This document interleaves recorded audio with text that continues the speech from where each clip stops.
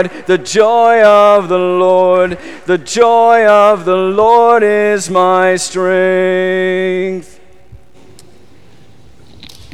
I will be reading from Acts chapter 5, verses 41 and 42. The apostles left the Sanhedrin, rejoicing because they had been counted worthy of suffering disgrace for the name. Day after day, in the temple courts and from house to house, they never stopped teaching and proclaiming that the good news that Jesus is the Messiah. You know, I think I had to follow him last time I was up here too. No wonder they asked me back for this one. All right, well, thank you for that. Appreciate it. It's time for Children's Bible Hour and Toddle Time. And all those kids can be dismissed during these back doors. Head to that back room. Everybody knows where it is. If not, follow the crowd. You'll find it. Let's stand up and sing.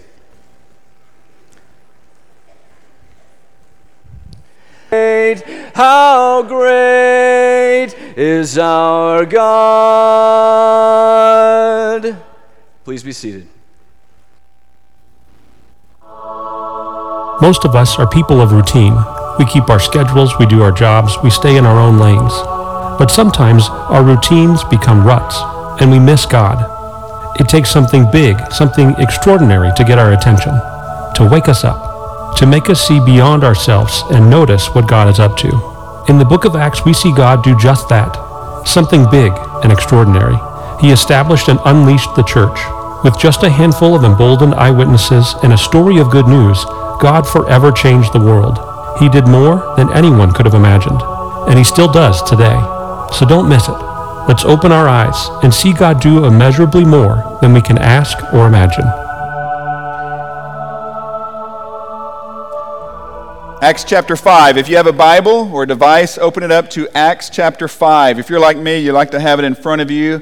Of course, we'll have some of the scriptures on the screen, but we won't cover the whole chapter, so it's nice sometimes to see some of the other details. So Acts chapter 5 will be our text today as we continue in our series, Immeasurably More. We have been praying a very simple prayer throughout this series. I hope that you've been praying it. Here's the prayer. God, help us dare to imagine what you can do, what you might do, what you possibly will do in this world, in our lives around us, and then give us the faith to see when you do it. As Jim said earlier, it is an awareness, a consciousness of what God is doing in the world, what God is doing in our lives. It's opening our eyes to who he is and what he's up to. It's an important prayer that we need to pray. You see, I think sometimes we approach the providence of God, the activity of God, the work of God in our world, kind of like we do Wi-Fi. You know, we all like Wi-Fi. It's important to have Wi-Fi. On Maslow's hierarchy of needs, someone has added it to the bottom of the pyramid as a basic need for humankind. I don't know about that. But when we go into a building, we just assume they have Wi-Fi. We just know it's working in the background and it's helping us. And it never really comes to our attention until we have to log in or until there's something that goes wrong. And then all of a sudden we're aware of it. Isn't that how we view God sometimes? Isn't that how we view God's work in the world? We know that he's sort of working in the background. We sort of take that for granted, and we are thankful he's there because we need him there. But we really don't think much about it until we have to log in, and that is through prayer occasionally. Probably not as much as we should. Or if something goes terribly wrong.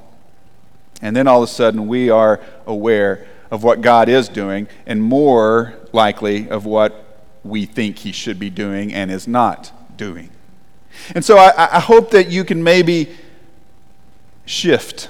Let me invite you to a shift of mindset, moving God from the background to the foreground.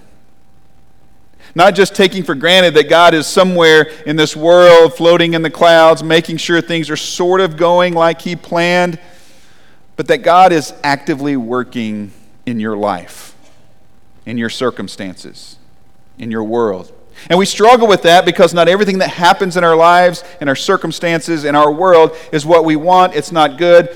You might even say some of these things are evil, and the truth is we live in a fallen world. But that doesn't dismiss God from our world, because God is working to restore this world. And one day, ultimately, all things will be made new. But we aren't just waiting for that day. We are a part of what God is doing right now to bring newness and redemption and restoration to this world. And God is at work in our world. That's not the question. The question is, do you recognize it? Do you see it? Are you a part of it? Probably one of the ways that most of us would say God works in our world is by opening doors of opportunity. When has God opened a door for you?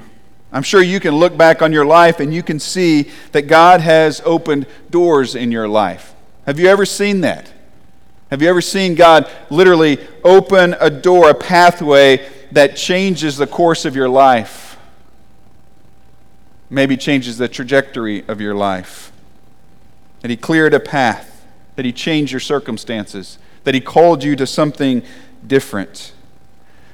As someone has said, the explanation of God opening doors is easier when you look back than the experience of it in the moment. As Jim mentioned just a minute ago, we can look back sometimes and see God's fingerprints a little more clearly than we can in the moment. And if you're like me, you can probably look back and you can say, yep, boy, God opened that door. I wasn't expecting it, but I'm so thankful He did. Or maybe God opened a door and you know what? I didn't go through it. I should have. I knew it was there from God, but I didn't, whatever reason, I didn't go through it. I mean, I think in my own life, I can see God opening doors. How I got into full-time ministry. It was God opening a series of doors that I was not even knocking on.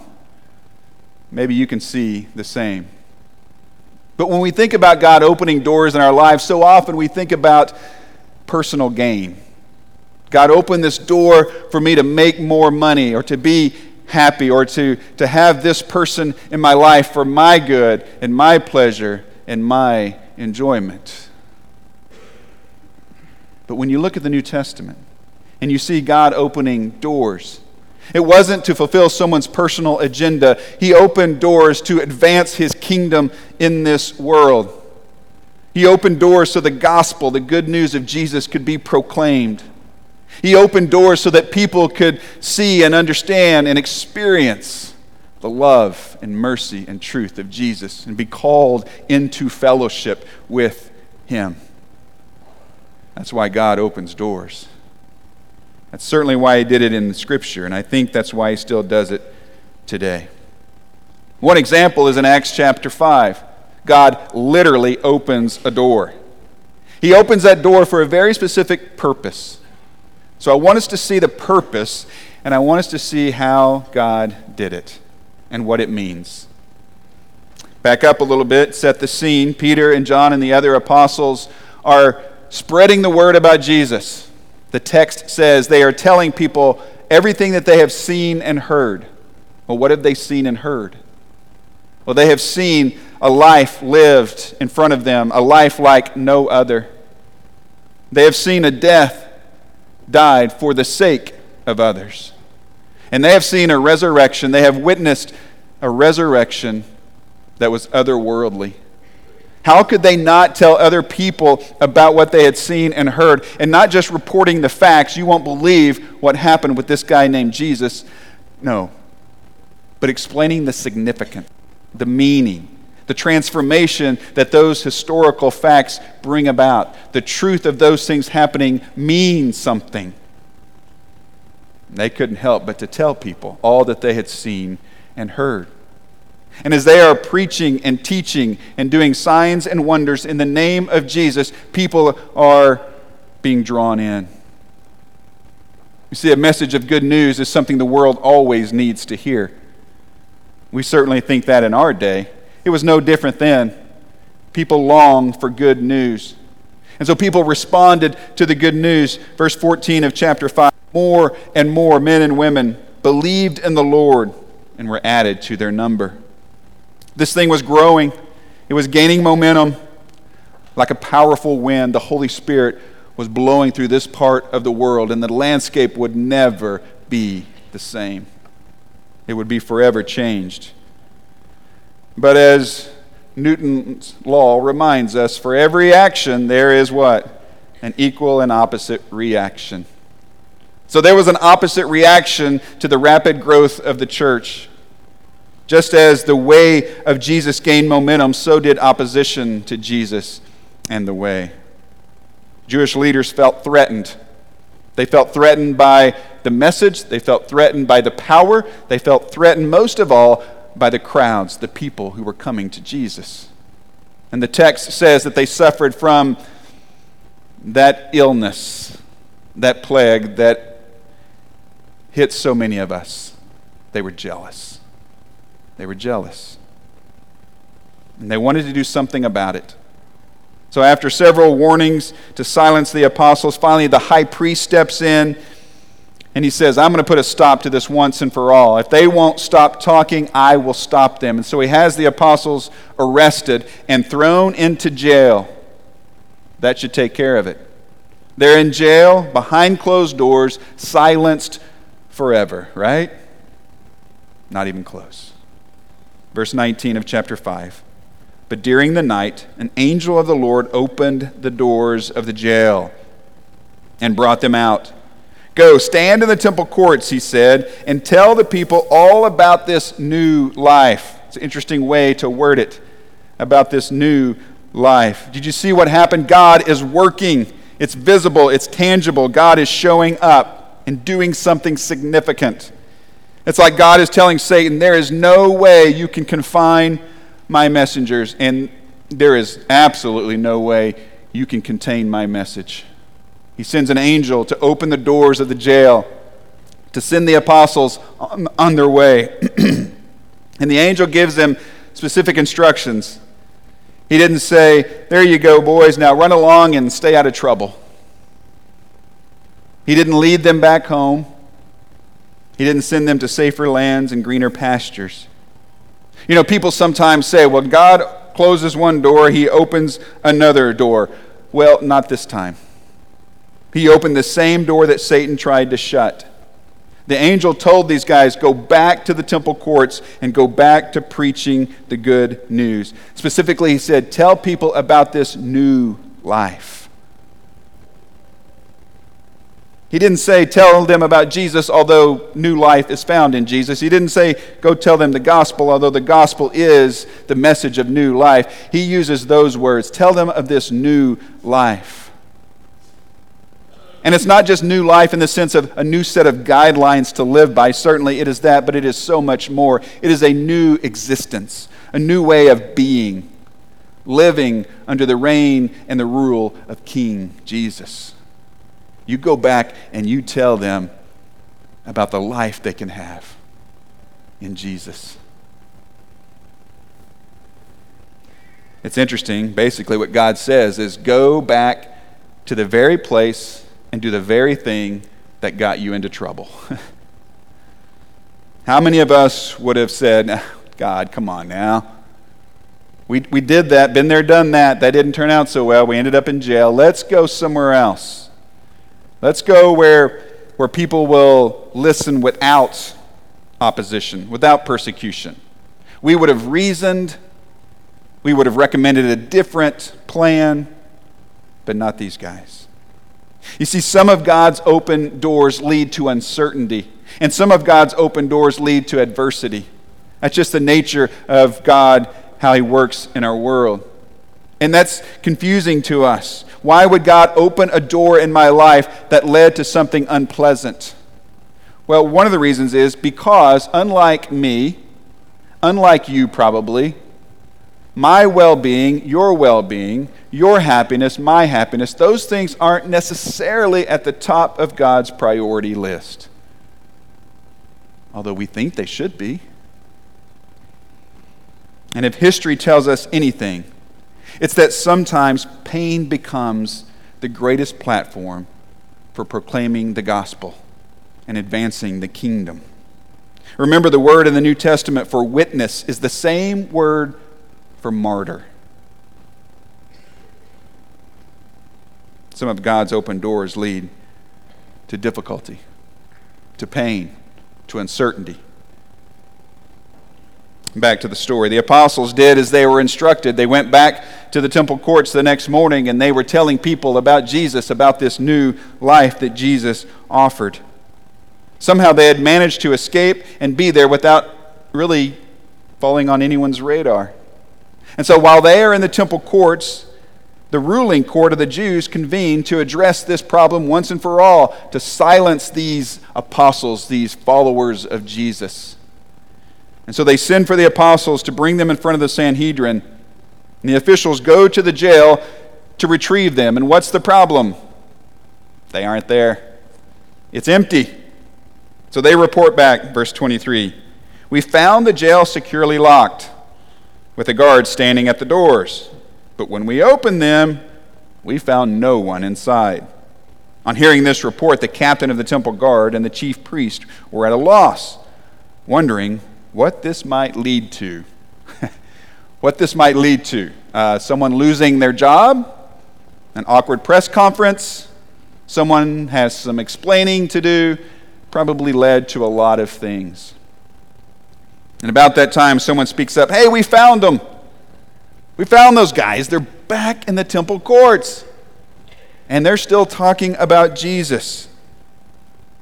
And so somehow, without causing a scene, without inciting a riot, the Jewish officials managed to escort the apostles back in front of this ruling court, the Sanhedrin. Why didn't they run? Why didn't they do something? Why didn't they put up resistance?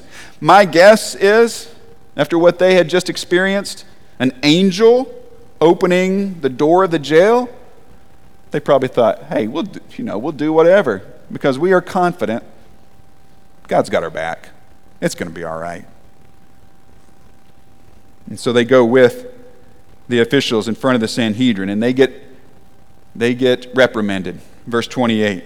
We gave you strict orders not to teach in this name, he said.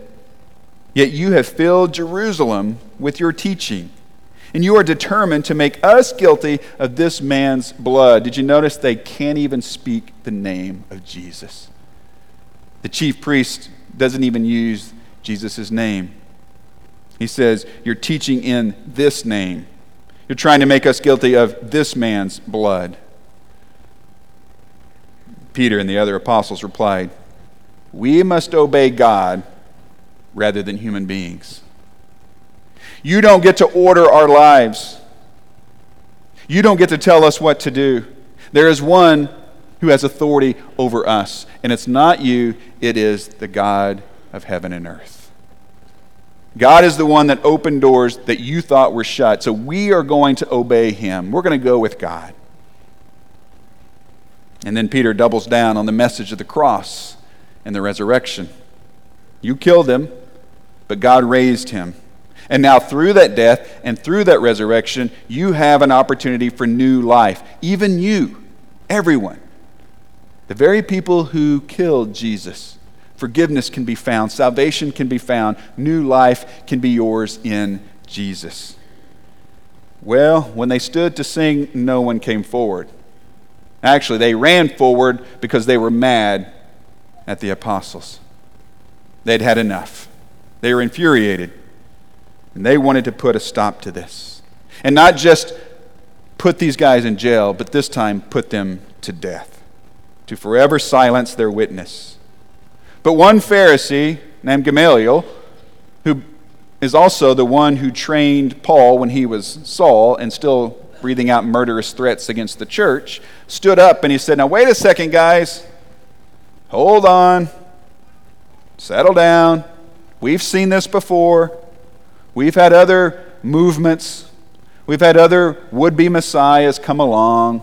And whatever happens, someone kills him. The thing just kind of fizzles. It all goes away. So let's just let this thing play out. Let's just see what happens.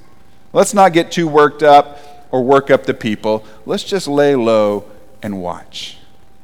And then he says this, verse 38. For if their purpose or activity is of human origin, it will fail. But if it is from God, you will not be able to stop these men. You will only find yourselves fighting against God. You know, sometimes we can find truth in the most unexpected places.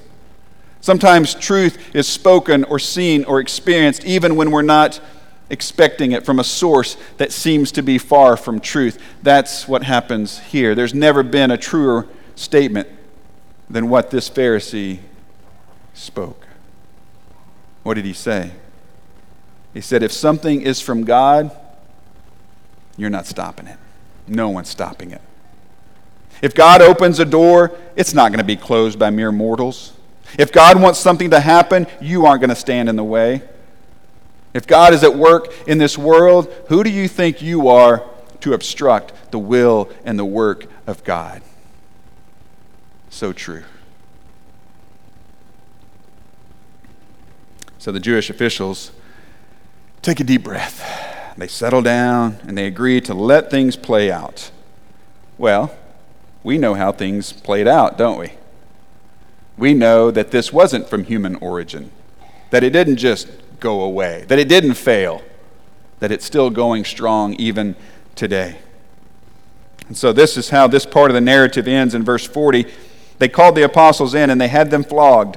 Then they ordered them not to speak in the name of Jesus, and they let them go. The apostles left the Sanhedrin, rejoicing because they had been counted worthy of suffering disgrace for the name. Day after day in the temple courts and from house to house, they never stopped teaching and proclaiming the good news that Jesus is the Messiah. They were defiant, wholly defiant in the instructions given to them by man. Because remember what they said, we have to obey God, not humans. We just sort of read over it, maybe a glancing blow, maybe you noticed it, but did you see what happened to these messengers of Christ? They were flogged. The apostles were flogged. That doesn't mean that they were lectured or that they got a slap on the wrist. It means very likely that their bare backs and maybe even their chests met the business end of whips, probably fashioned with broken pieces of pottery or shards of glass meant to do damage. Their flesh was torn because they spoke about Jesus. This is shocking to us. We don't even have a place to put that information. It's so foreign to our culture, to our day and our time. And this is shocking for many reasons, but I think the main reason it's shocking is because we live by a different rule. You see, we have a simple formula for Christianity. And it goes something like this: obedience equals blessing. Obedience equals blessing. If I am faithful to God, if I do my best to serve God, if I try to emphasize Christian values in my home, then God is going to take care of me physically. God's going to provide for me materially. God is going to make my path straight in the sense of not too much discomfort, not too much pain, not too much suffering. And we would probably never admit that, and we certainly wouldn't say that we have a sense of entitlement when it comes to God, but many of us live under a theology of privilege. We think God owes it. God owes it to us to take care of us, the way we define taking care of us. And so this idea of being beaten, being flogged, being hurt physically for speaking the name of Jesus, that is so beyond our reasoning. You see, we want the crown without the cross. But the New Testament, Jesus, shows us a different way. Jesus said, to follow me, you must deny yourself. You must take up your cross. And you must follow the man of sorrows. You see, obedience may, in fact, lead to a life of physical blessing, material blessing. But it also may lead to something far different. A life of sacrifice. A life, maybe even of suffering. You say, well, I understand that for missionaries over there, but not for us. Not for us, not in this country that was built on Christian values. No. Are you sure we don't live under a theology of privilege? Are you sure we're not entitled when it comes to our view of God? These people were beaten because they spoke the name of Jesus. And after they were beaten, were they bitter? Were they mad? Did they say, I've had enough, I can't do this anymore? I can't believe God allowed this to happen. God could have stepped in. He could have kept us from being flogged, from being beaten. Look back. Look back at your Bible. What did they do? They left there rejoicing. What is wrong with them? They left there rejoicing because they had been counted worthy to suffer for the name. The name that they were proclaiming. The name by which they were doing these signs and wonders. The name that the chief priests couldn't even say. The name that, of course, is above every name. The name of Jesus. They embraced suffering as a sign of faithfulness and as a symbol of their shared identity with their own suffering Savior. And it didn't stop them at all, did it? No sooner had they left the Sanhedrin than they go straight back to the temple courts, straight back to people's homes, and what do? They preach, they teach, they share the good news of Jesus. Every day, the text says. So as we begin to apply this to our own lives, let me ask you a question. Where is God opening a door for you?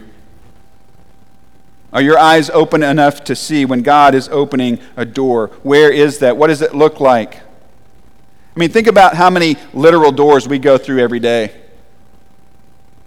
Dozens. Maybe more than that. Maybe hundreds. I don't know. Before you are sitting where you are right now, think about how many doors you went through. You probably went through a bedroom door, bathroom door, maybe a bedroom door again, your front door or a garage door, a vehicle door. Then you got out of that vehicle when you got here. You walked in one of our many entrances. Maybe you went to class. You went through a doorway there. You went out of that doorway. You went in one of these doors. And then in just a few minutes, you're going to leave out of one of these doors and then another door. And then maybe you're going to get into a car. You're going to go home and enter another door, or a restaurant and enter another door. All these doors. How many? I have no idea, right? Who takes inventory of how many doors I walk through every day? No one. Unless now you heard me say that and you're OCD and you're like, I got to start counting. I'm going to start counting the doors. I can't help it. I've got to. Every day we walk through doors that are mundane, that are ordinary, that do not get our attention. They're just a passageway to the next thing. But there's also those big doors, aren't there? Those significant doors. That door that the bride walks through on her wedding day to join her soon-to-be husband in front of family and friends to begin a life together in marriage. That's a big door. It always swings open and everybody looks back. Or what about those hospital doors that you walk out of with that new life, that new baby entering the big, scary world, and you're so excited, but you're also scared to death, and you walk through that door and you know nothing is going to be the same. That's a big door. Or what about the door to the conference room or the office, and you know waiting on the other side is that employer or that business or that company or that committee, and they're going to interview you, and this is your opportunity. And if you get the job or you get the promotion, or if they say yes, it's going to change your life forever. That is a big door. Or maybe a different hospital door. And this time you're not going out of that door with a new life. You're going into that door to say goodbye to a life that you love.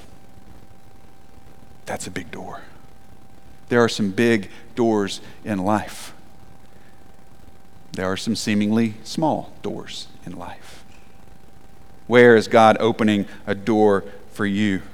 Maybe it's one of those mundane, ordinary doors. Maybe it's the door to a conversation or an invitation. Maybe it's a door into an act of kindness, an opportunity to express love. Maybe it's a doorway into speaking truth. Maybe it's a doorway into drawing someone in to the kingdom. Maybe it's a word, maybe it's a conversation, maybe it's an act of kindness. It's those little doors that we walk through every day and we miss sometimes and we don't take inventory of them and we just go on our way. Or maybe it's a big door. Maybe it's a career change, a change of vocation, something different where you can use your giftedness to really make a difference in the world.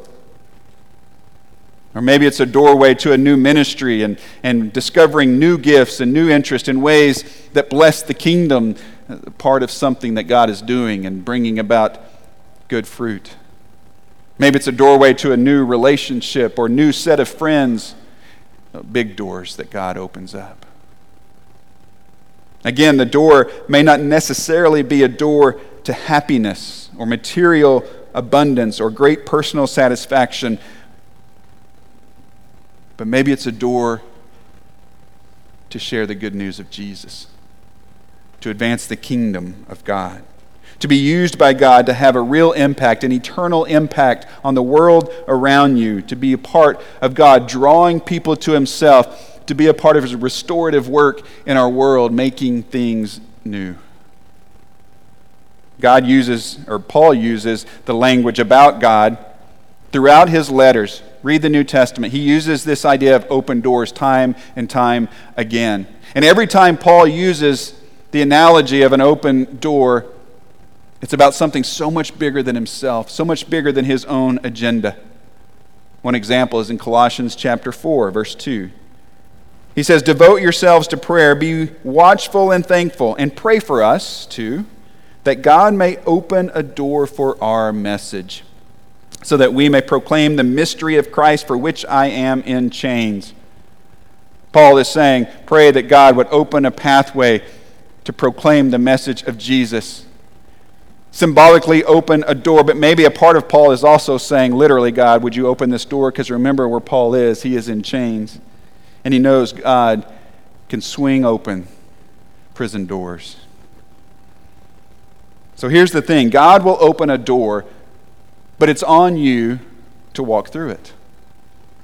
All the doors that God opens, small, big, significant, or mundane, it's up to you to step through them faithfully.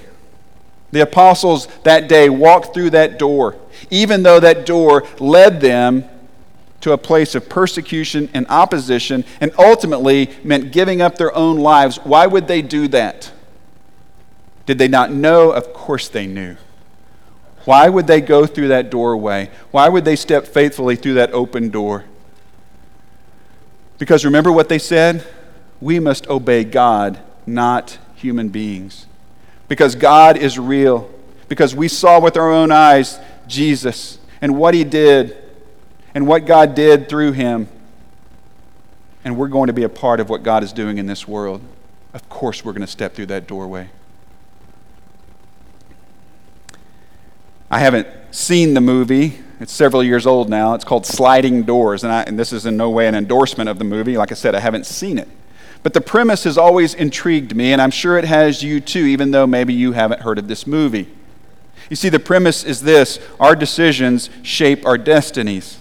How many times have you looked back on your own life and thought, man, if I'd have chosen this instead of that, how would my life be different?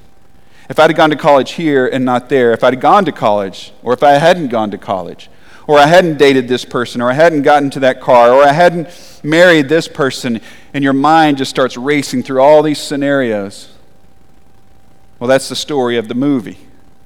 The movie has two tracks, two narratives, and it follows the main character two paths of life that are far different based on whether or not she got on this train, this specific train at a specific point in time.